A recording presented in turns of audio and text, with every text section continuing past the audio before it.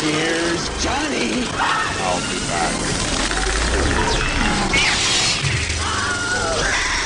And you will know my name is the Lord. I'm walking here. I'm walking here. I'm sorry, Dave. I'm afraid I can't do that. Groovy. Hello, ladies and gentlemen, and welcome to Box Office Pulp, the podcast for movies, madness, moxie, and tonight, monsters who may or may not be Satan. And coming to you from a half-flooded recording studio in the far-flung future of 2008, I'm your host, Mike Napier, and joining me as always is my by-the-book partner who has sex every night and then runs 5 miles every morning, Jamie. Say hello, Jamie. My two biggest hobbies are the philosophy of death and astrology. As I know someone who's super into astrology, those are pretty much the same topic, I've discovered. I know who you're talking about, and the mental image of the two of you solving a future monster crime is the funniest thing in the world to me. And honestly, I think that's kind of practically going to happen at some point. But I want to paint a picture for you, Jamie. I want to paint a picture. It's me a few weeks ago. The world is shit. I mean, the world's shit now, but that particular day, the world was like super shit. It is sadly a timeless comment. Yeah. Rutger Hauer had died not long beforehand, maybe a week, I would say, beforehand. And I just wanted to use media to make myself feel better. And I felt like honoring Rutger Hauer. I turn on my Fire Stick. I'm not getting money for saying that, unless they want to send me money. I boot up Amazon, and they recommend a movie to me they just added to Prime. A movie starring Rutger Hauer called Split Second. But Mike, what is Split Second? I've never heard of it. I read the description, and it sounds like it's a future neo-noir where Rutger Hauer is hunting a serial killer. So obviously, I press play, and a scroll comes up explaining the backstory for the futuristic world we live in, which is the year 2008. Dream big. And it talks about how the world's pretty much been destroyed by global warming, so I'm immediately pissed off again. Because we're here. Like in 1992, we were still worried about it, and nothing's fucking been done.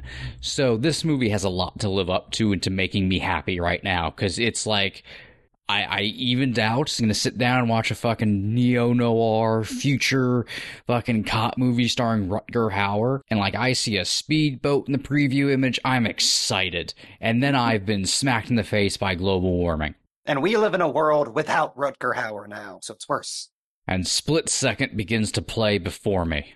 And Jamie, as you know, that movie ended. I immediately made you watch it. Because Split Second is a miracle. Split Second lived up to bringing me out of the funk of the modern world and America in the year 2019. You see, this I feel is art at its most beautiful whenever a work of pure bonkers imagination can turn sadness into happiness. Like just through the alchemy of, Split Second is one of the oddest yet weirdly engaging B-movies I've ever seen. And Mike, you have improved my life significantly by showing me this. I'm obsessed with it now.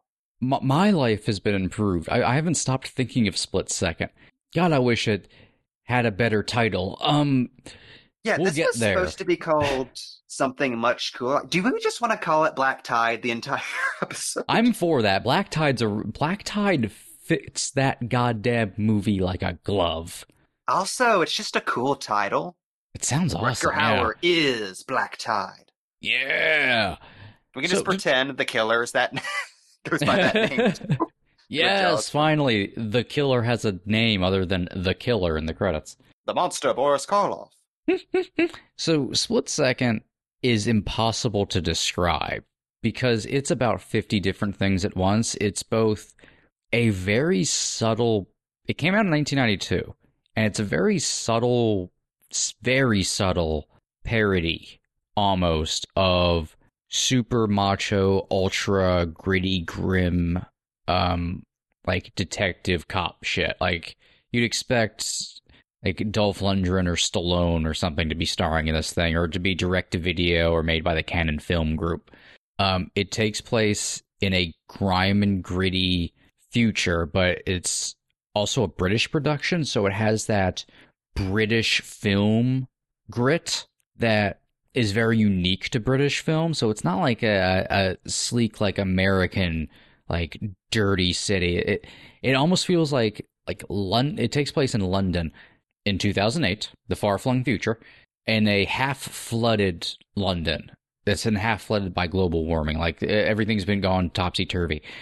And it has like this gritty realism to it because it's like a British production, and it looks a lot like The Narrows in Batman Begins. Very much so. Like, it's one of those instances where the movie's limited budget ends up helping it aesthetically, because you kind of just see offices, apartments, and corridors when you're not just in the water, and it feels so claustrophobic. Like specifically movies from the late 80s and early 90s knew how to hustle a low budget into being visually dynamic. Like, that's where we got the giant spinning fan in an empty room. The greatest cinematographer cheat of all time. And it ends up being like a very realistic future city, arguably, because they have very futuristic aesthetics here and there. Like some of the guns are supposed to be kind of futuristic. They have a Gatling shotgun, which is hilarious. And also it's kind of maybe supposed to be a little bit silly in the fact that it exists, but it's still very industrial. So there's only slight future touches, but very little. And it's very unique. Like whenever we're like in the morgue and there's like the design of it is it's just surreal almost. So there's that aspect. You mean the London necropolis? Oh yes, I'm sorry. I want that sign like over my bed. So there's that aspect of it, and it's also a detective story. It's a neo-noir. It's also slowly revealed to be a monster horror movie involving like the occult. There are so many things going on in split second. It's kind of disorienting. Like I told Mike earlier, I had to watch this twice and read a synopsis to sort out all of the different things that are happening. There's mysticism, astrology, sci-fi gene editing stuff, water. There's a psychic connection between two characters. This movie is not lacking for ideas, both to its detriment and also to its favor. Like, pretty much anything happening in this movie could be a movie by itself. Oh, yeah. And it ultimately makes it charming, I think is the word to go for, because it's so much going on. And for some reason, the fact a lot of it doesn't add up and make a lot of sense makes it more unique and kind of makes it work. Like the monster, like essentially, we should get into it. How Rutger Hauer plays a loose cannon cop who's been suspended at the beginning of the movie, named Harley Stone, who dresses like a Hideo Kojima character. Yes, like he's just a fucking action figure with a trench coat and glasses and a giant anime gun, and it's Rutger Hauer. This entire movie is very anime. Well, I think when we were watching it together, I can't remember which of us said it, but it kind of has a 2000 AD aesthetic, hardcore. Yeah, you brought that up. Like it's shock. Yes, it's a Future Shock story. It's totally a fucking Future Shock story. And we'll get into how that's even more obvious later. So he's Stone, who's just called dramatically Stone throughout the entire movie. And being called Harley is a dramatic reveal halfway through. I went Eden Sinclair with it. Who's like hardcore tracking a serial killer who steals hearts from their victim. And it's slowly revealed over the course of the movie that this serial killer is inhuman until it's finally shown to just be a full-on fucking monster. A demon. Possibly Satan himself. But we don't really know because the movie can't decide. And because the movie can't decide, that plot works better. Yeah, there's this emphasis on the creature's connection with rats and its connection with the waters rising. It's like, oh, there's all this astrological stuff thrown in there that he's a Scorpio, which is the sign tied closest to the devil, and it's 2008 is the year of the rat. So it's almost portrayed like the world is coming to an end, and the killer is just the beast of the apocalypse who's here to be sci-fi Satan as everything goes to shit. And there are so many different, like you said, so many almost conflicting explanations for why it's there. Like, it's sentient, but it's not quite human. But there's also so much lip service paid to a disease that's making the rats feral and turning them into super rats, which may or may not connect to the monster, but also it's absorbing the DNA of each person it's killing by eating the hearts, which may be it absorbing their souls to become more monstrous or just absorbing their DNA. But either way, something sentient is trying to become a demon through ritualized murder in a sci-fi setting. That is fucking fascinating to me. And acts like a serial killer, like taunts the police and leaves clues and uses weapons, like uses a gun at one point. That's so fucking cool, honestly. Like, there's no better way to put it. It's really cool. Like you don't see that. Renfield. Yeah, like you don't see that. And fucking Rutger Hauer's badassing his way around this city being crazy because Stone is just out of his fucking mind trying to track this thing. It's just like Hauer's being super like scenery chewing over the top.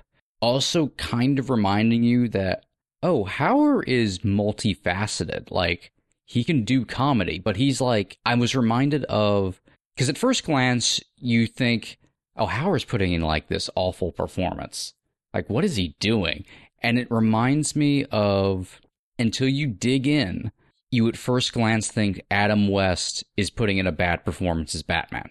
Until you realize, like, oh, no, he's hyper aware of what's going on, and this is a choice for comedic purposes.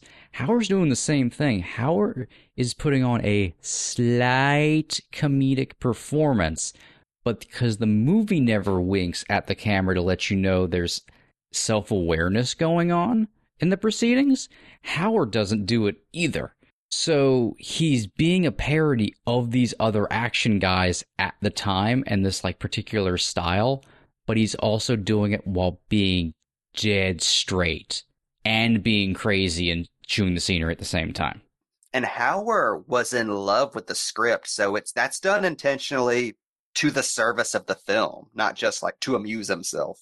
Yeah, he's not like making fun of it by doing that. He's adding to it. Like the whole psychic connection stuff between him and the monster that's kind of like driving a lot of the plot because the monster attacked him previously and like killed his partner and like left his mark on him. So he's like killing him will like complete the circle. His like all this other stuff. Mark.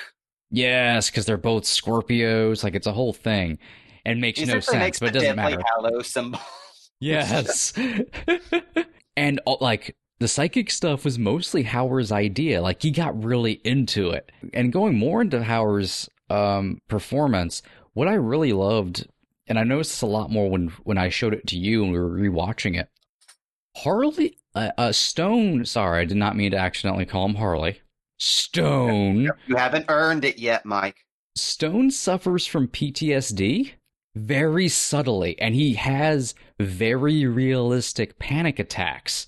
Hauer's doing like really realistic stuff with the PTSD and the panic attacks and like his anxiety and all that, and then layering all this over the top, like kind of winking at this style of film stuff on top of it.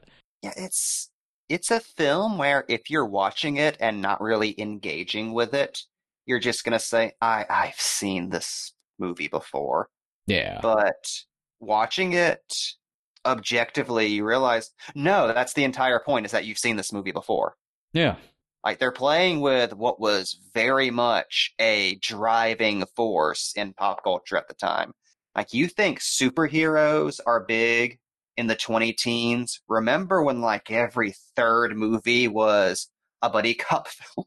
Like, that was a genre onto its own at that point, with it that had kind of reached self-parody even before Split Second. So seeing all that stuff transplanted to a science fiction setting with all these crazy ideas, and then layering stuff like that, like the cracks in Stone's cartoon character bravado, revealing like legit pathos from a legit actor, like, you know, a weird comparison. It kind of reminds me of Rick and Morty a little bit in that sense. Yeah. No, that Like, makes sense to me. where all of the emotional weight comes from, here's this ridiculous scenario, and here's this one little crack in the glass where you see actual truth and like actual human sadness in the Yeah. most the most bonkers of scenarios. And just before we get away with it, you mentioned Stone's psychic connection that Hauer wanted them to focus more on. That connection is, anytime the killer is near, Hauer can hear his heartbeat deafening in his ears. And again, that's an idea for a movie by itself. Like, Yeah. a cop is chasing a serial killer and he can hear his heartbeat. Where's Heartbeat starring Rutger Hauer? There's like, okay, this movie is like being rewritten like every single day on set. So you just get different ideas for different movies that keeps getting flooded into this fucking plot. And each is more interesting than the last. And we should say this movie is by the writer of The Fast and the Furious and Hollow Man and shit. Like, So it's a guy who knows what he's doing. Yeah. So it's not like just being pulled out of the fucking ether. This is actually like kind of coming from a place, and it's from an earlier script he had called Pentagram that was a little bit more straightforward and didn't take place in the future and stuff, but it was a little bit too close to, what's the name of that Lou Diamond Phillips movie? Oh, like the Final Power or something. I Yeah, remember seeing the VHS at Blockbuster all the time, unpurchased. Was it the first Yeah. Power? Yes. God, that was Yes. 1990. And it was kind of just that plot, probably better, but just that plot. So it ended up getting moved into like the future and like all this other shit starting layered on top of it. But like you said, it's by someone who does know what they're doing. And then you end up bringing like Rutger Hauer, and it's all of these arguably overcooked ideas. Like, it's not that the movie's undercooked. It's got too many fully cooked ideas thrown into it at once. And it's like they're all compounding on one another and they're all not like locking into place. It feels like a season of an anime series condensed into like an hour 20. Yeah, but it makes it so fucking zany that it's part of why it's awesome. And because but like, that's just like the plot mechanics stuff. Like you said, like, it's all very fascinating, but like the heartbeat thing, the psychic connection, all the astrological stuff. Well, I think what works is like because that is being treated like, because of all the rewriting, it makes it more and more B and C movie. But what like kind of drives the movie mainly is the interaction between Stone and his new by the book partner. Dick Durkin. The greatest name any character has ever had in the history of fiction. And this And there's a plot point. This character, I feel, is what... I can't believe I'm about to say this. Dick Durkin makes Split Second make sense to me. Yes, 100%. Durkin is the fucking secret weapon of Split Second. Because this character is the most over-the-top parody of the by-the-book partner who's secretly capable I have ever seen. Like, if you thought Trevette on Walker, Texas Ranger was over the top, I think Durkin is a super genius who's an expert in multiple fields, and is a perfect specimen of physical health and makes love to his beautiful girlfriend every night. Like, he's just Ozymandias, but he's this nerdy dude with, like, Peter Parker glasses and a really milquetoast performance. Like, they're leaning into that trope so hard, it's almost Airplane levels of parody. Yeah, and they do it without ever showing their hand that they're aware of it. That's what's brilliant. Like, it's one of the most interestingly done parodies I've ever seen, because it reminded me so much of, I remember saying with Guardians of the Galaxy that movie was great because it's self-aware but never ever winks at the camera to undercut itself. Split Second's very much the same way. It never shows you that it's aware of what it's doing. So it can take itself seriously when it wants to and just be a cool fucking monster, like horror, noir, future detective movie. Or it can be like this parody of action movies. And Durkin is a perfect example of that, because the brilliance of that character is then the reveal that he has sex every single night with his beautiful girlfriend. That's repeated like 5 times in this movie. They're very proud of that joke. Like, there's a whole like alpha male, beta male role reversal thing. Yes. Going on. Like, I think I made the comment afterwards.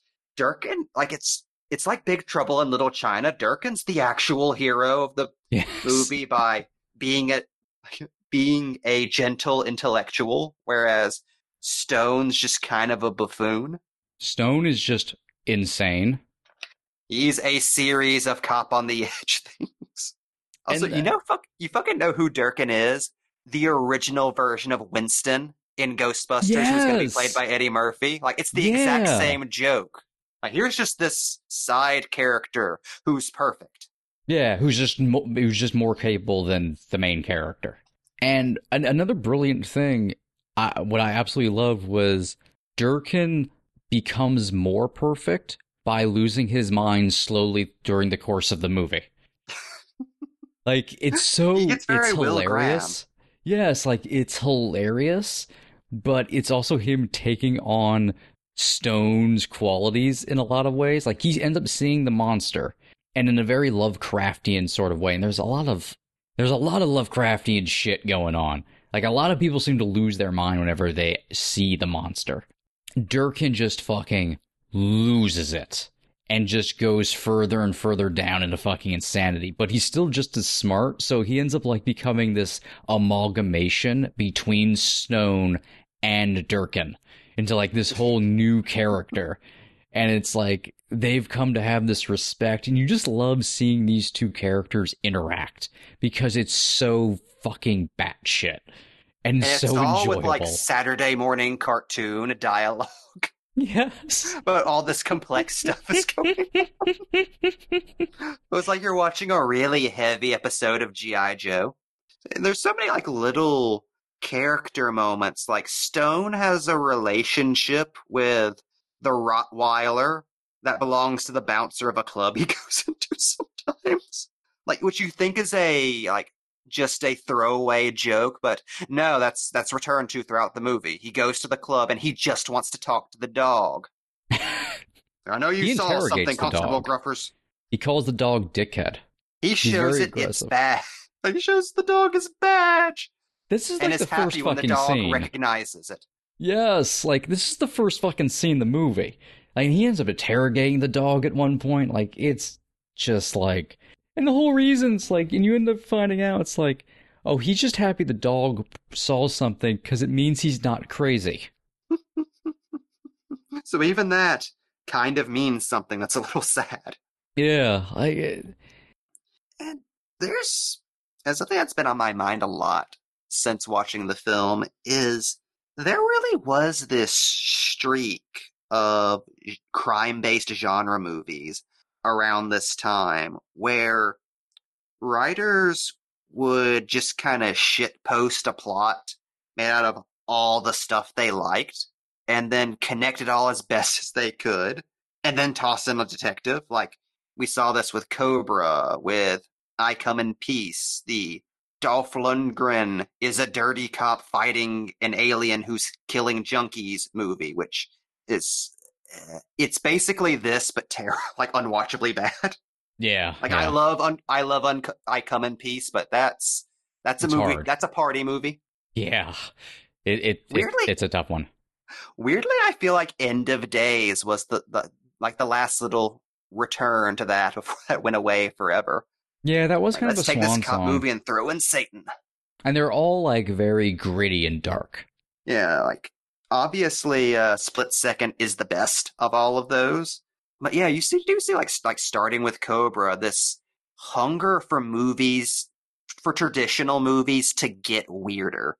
Yeah. And I feel like that's a promise that's only just now getting really delivered on with some of the weird ass shit we're seeing these days. Like the fact that movies like Cop Car exist amaze me. Like that's the kind of stuff these writers wanted to be writing when they were making these crazy mashups. Very much like it was a type of movie that was ahead of its time because it was still slogging through a lot of genre stuff at the time. So it ended up being relegated, to that direct-to-video, blockbuster shelf sort of subgenre. So it was trying to break through, but it didn't have the resources. It wasn't given the time, wasn't given the interest, wasn't usually given the talent.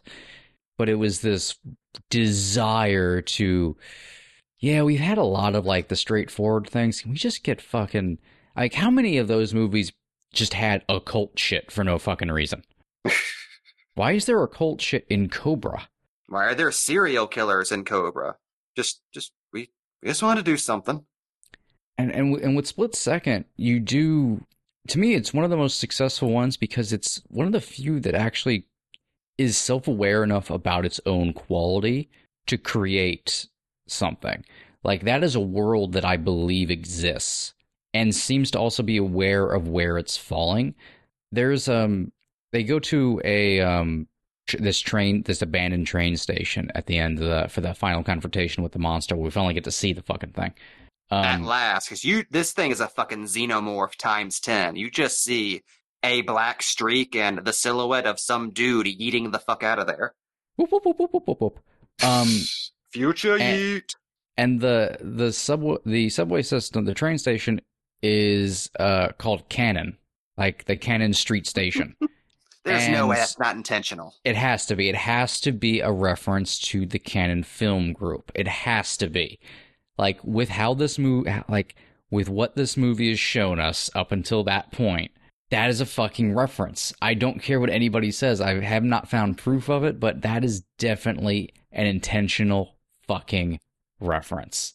Because it has the sheen, because it's half parody of Cannon movies. Yeah, it feels like people who were clearly fans of like Enter the Ninja and like Invasion USA and shit, and thought, let's do this, but we're in on the joke. Like, it reminded me a little bit of another similar movie I would say was Chud.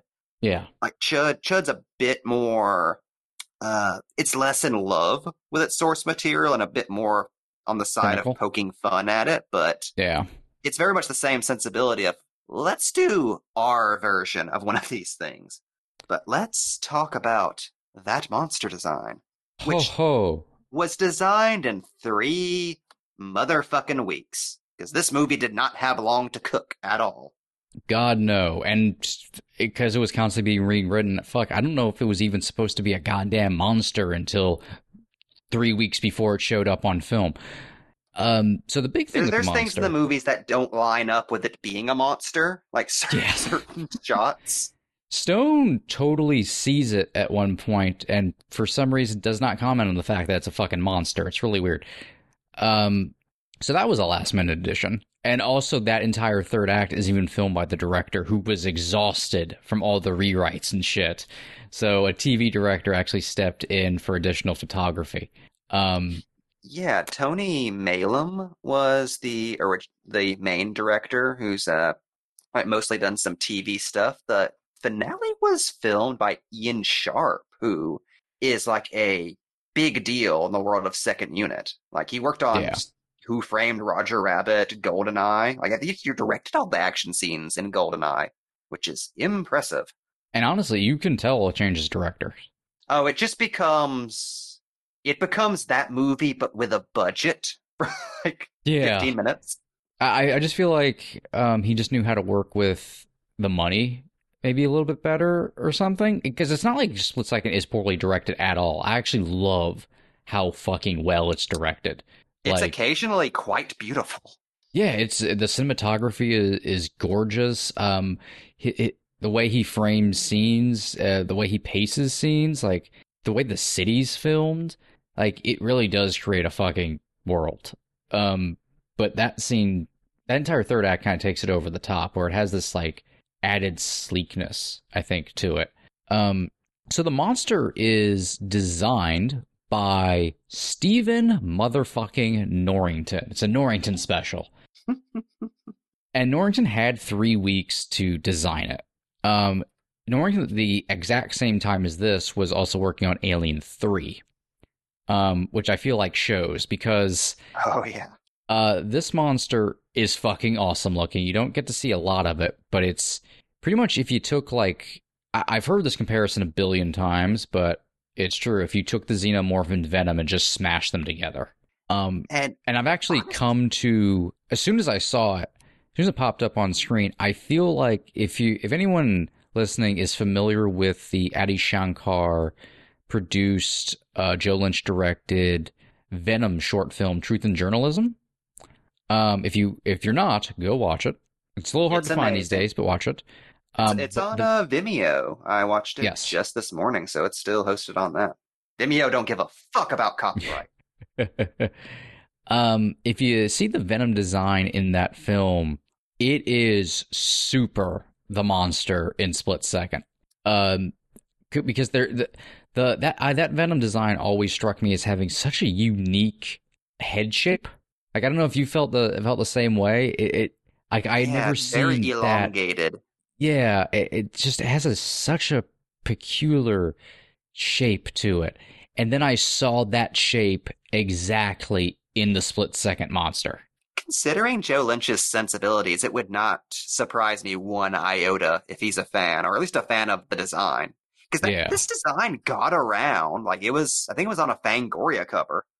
Yeah, I found a Fangoria article that was actually about Split Second, had a full body shot of the monster, and publicity-wise, they used full shots of the monster and publicity all over the place, despite him being in maybe a minute and 30 seconds of the movie. Yeah, that kind of screwed them. That and opening the week of the LA riots kind of sealed this movie's fate, unfortunately. Yeah. The interesting thing about that design is you have like the Venom look, you have the Xenomorph aesthetic, and then you have a black visor. Yeah. For seemingly no reason.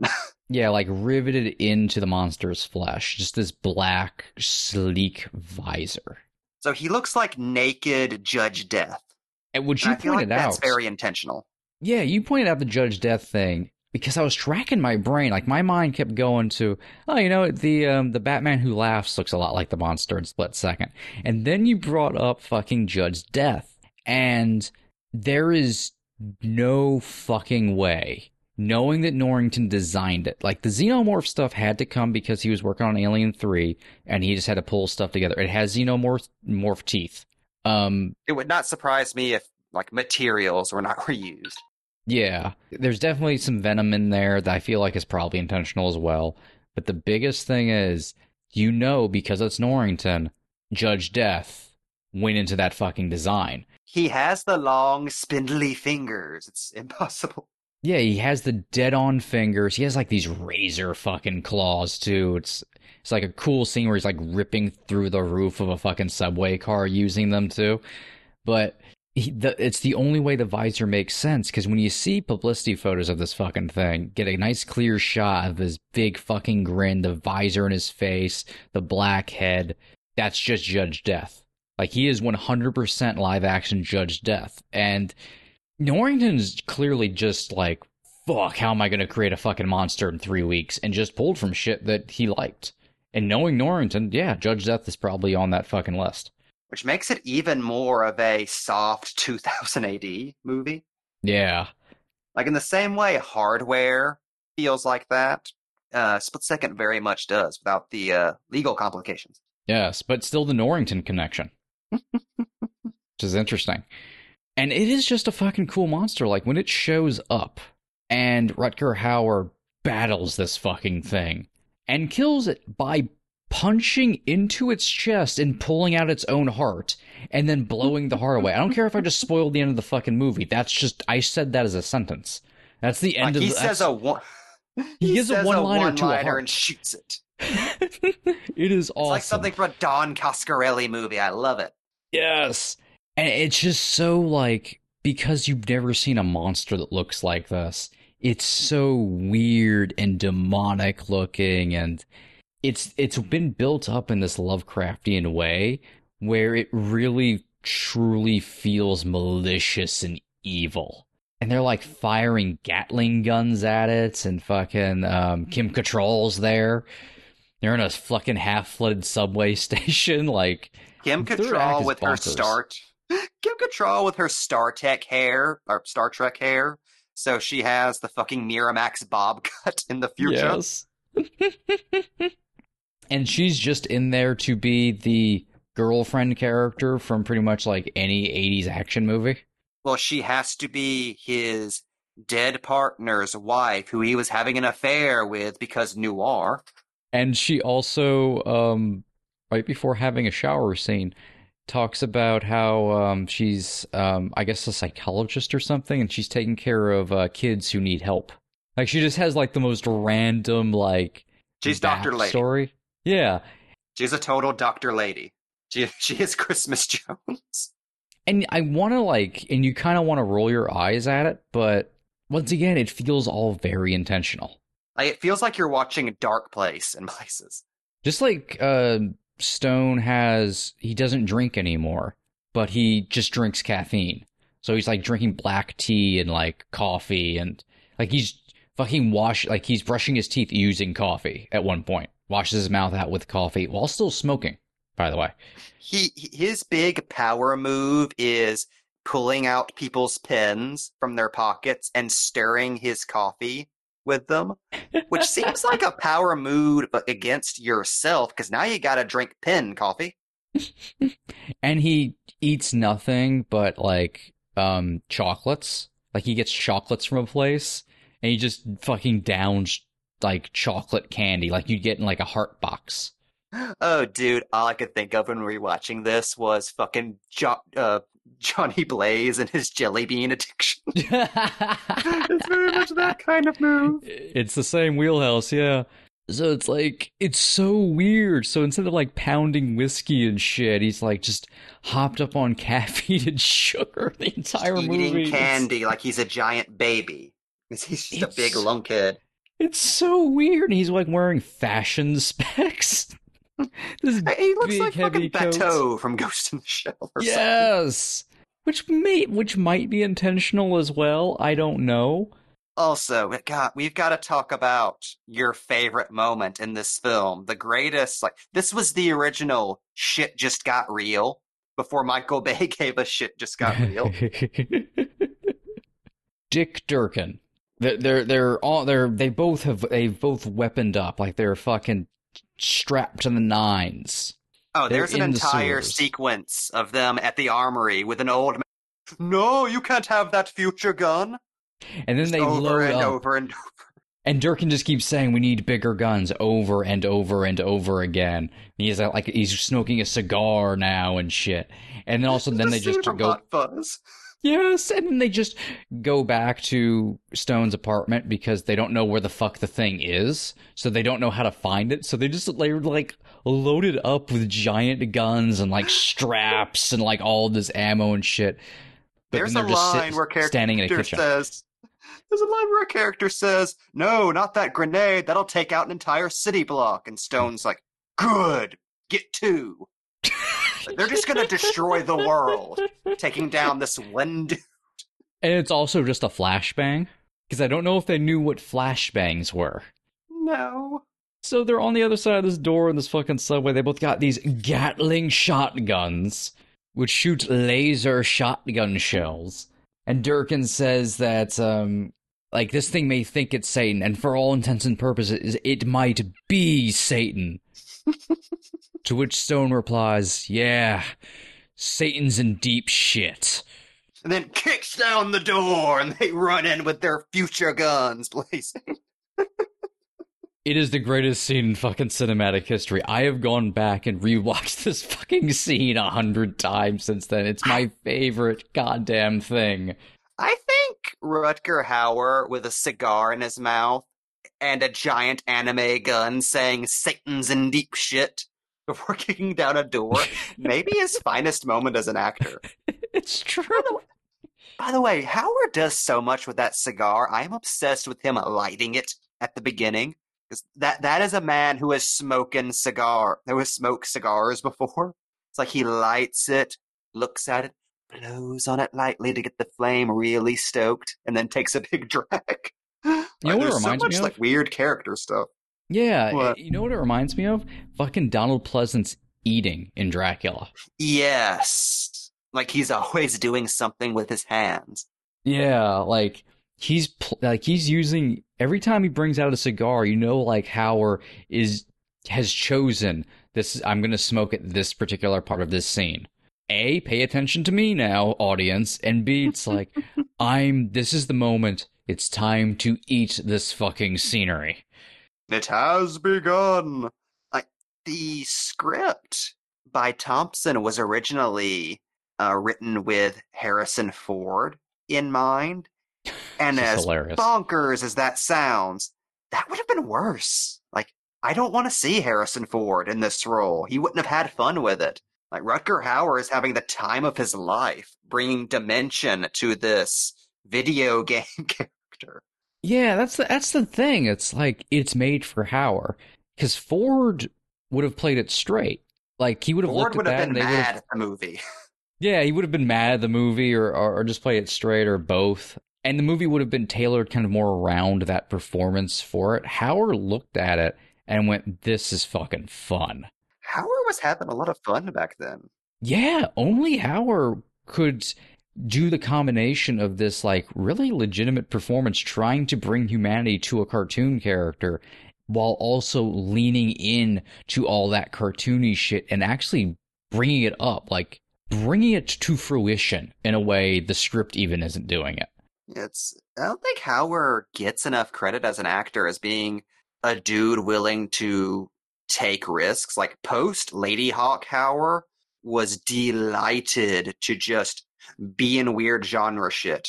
And he never really abandoned that fully. Like he would bounce between prestige stuff and like, oh, I'll be in one scene in Sin City. I'll be in your heavy metal anthology series. You want me to be a vampire in some no-budget horror movie? Right on. Sure, Pay for the that sounds catering cool. and I'm there. I'll be Dracula 3. Fuck, I'll be Hobo with a shotgun. Think about how much he fucking was into Hobo with a shotgun. Like that's something I don't think that's appreciated much about Hauer as an actor.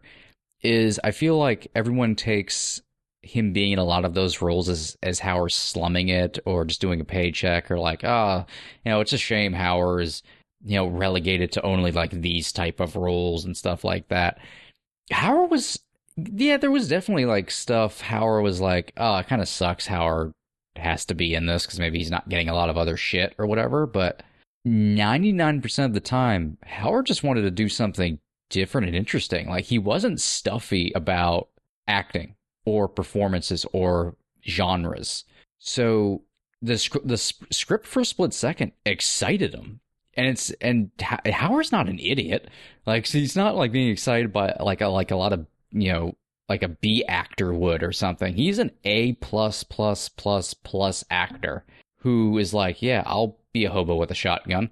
This is not Jamie Kennedy thinking Son of the Mask is going to give him Jim Carrey's career. Yeah, exactly. Like it's something that I think this movie really fucking highlights about Hauer. And it's why I watched it to honor Hauer after his death. I wanted to watch something I hadn't seen Hauer in. I just didn't want to just do the Blade Runner or the Hitcher rewatch or something like that. It's like, oh, this is something I've never heard of. That fucking Hauer was into this future noir movie. This sounds interesting. And it's funny how it's such a, despite it not being a dramatic performance, despite it being kind of almost this Adam Westy fucking gonzo insanity of a performance in this just grungy fucking action horror movie that somehow wasn't direct to video. It is a beautiful surmising of Hauer as an actor. It's what made Rutger Hauer special.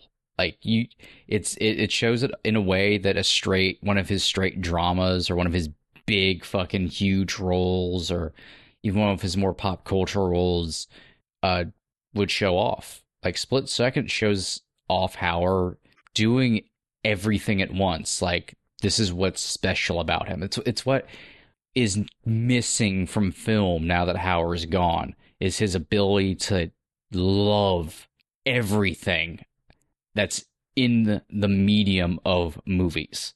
So he can go between all these different things and give fully into it creatively.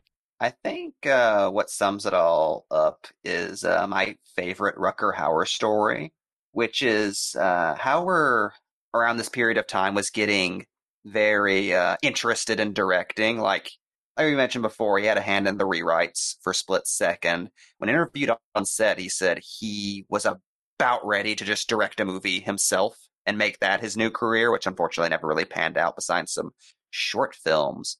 But not too long after this, he went on to tank Roger Avary's second role in the director's chair. I think it was a Mr. Stitches. And by just caring about the movie a little too much, to the point where he just threw out the script and they had to rewrite the movie around his improv. Yeah. And which fucked it up so badly, its eventual fate was being the very first Sci-Fi Channel original movie. So thank you for that, Rutger Hauer. But when asked if he would work with him again, Roger Avary said, absolutely.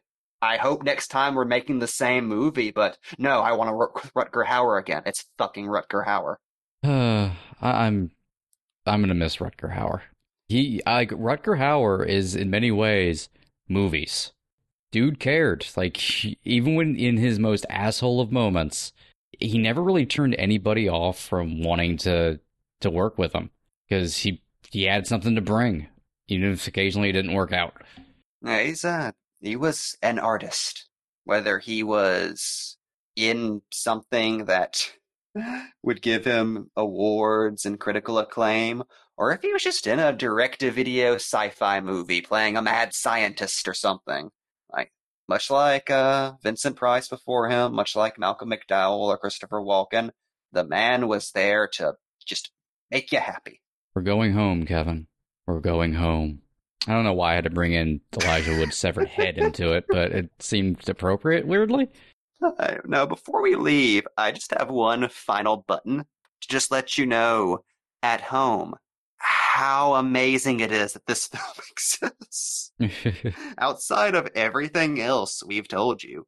Now, this movie originally had a score by Wendy Carlos, who, of course, composed The Shining, Tron, A Clockwork Orange, pretty much created synth music as we know it. She's a legend.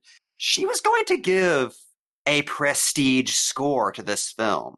Unfortunately, you can't listen to it unless you got about $100 to put down on an out-of-print CD. The closest you can do is track it down and hear samples. But what I heard was very reminiscent of The Shining, but with weird, like, industrial shit thrown in there, like crashing noises and stuff. It was very jarring and would have made for a much, an even more chaotic experience.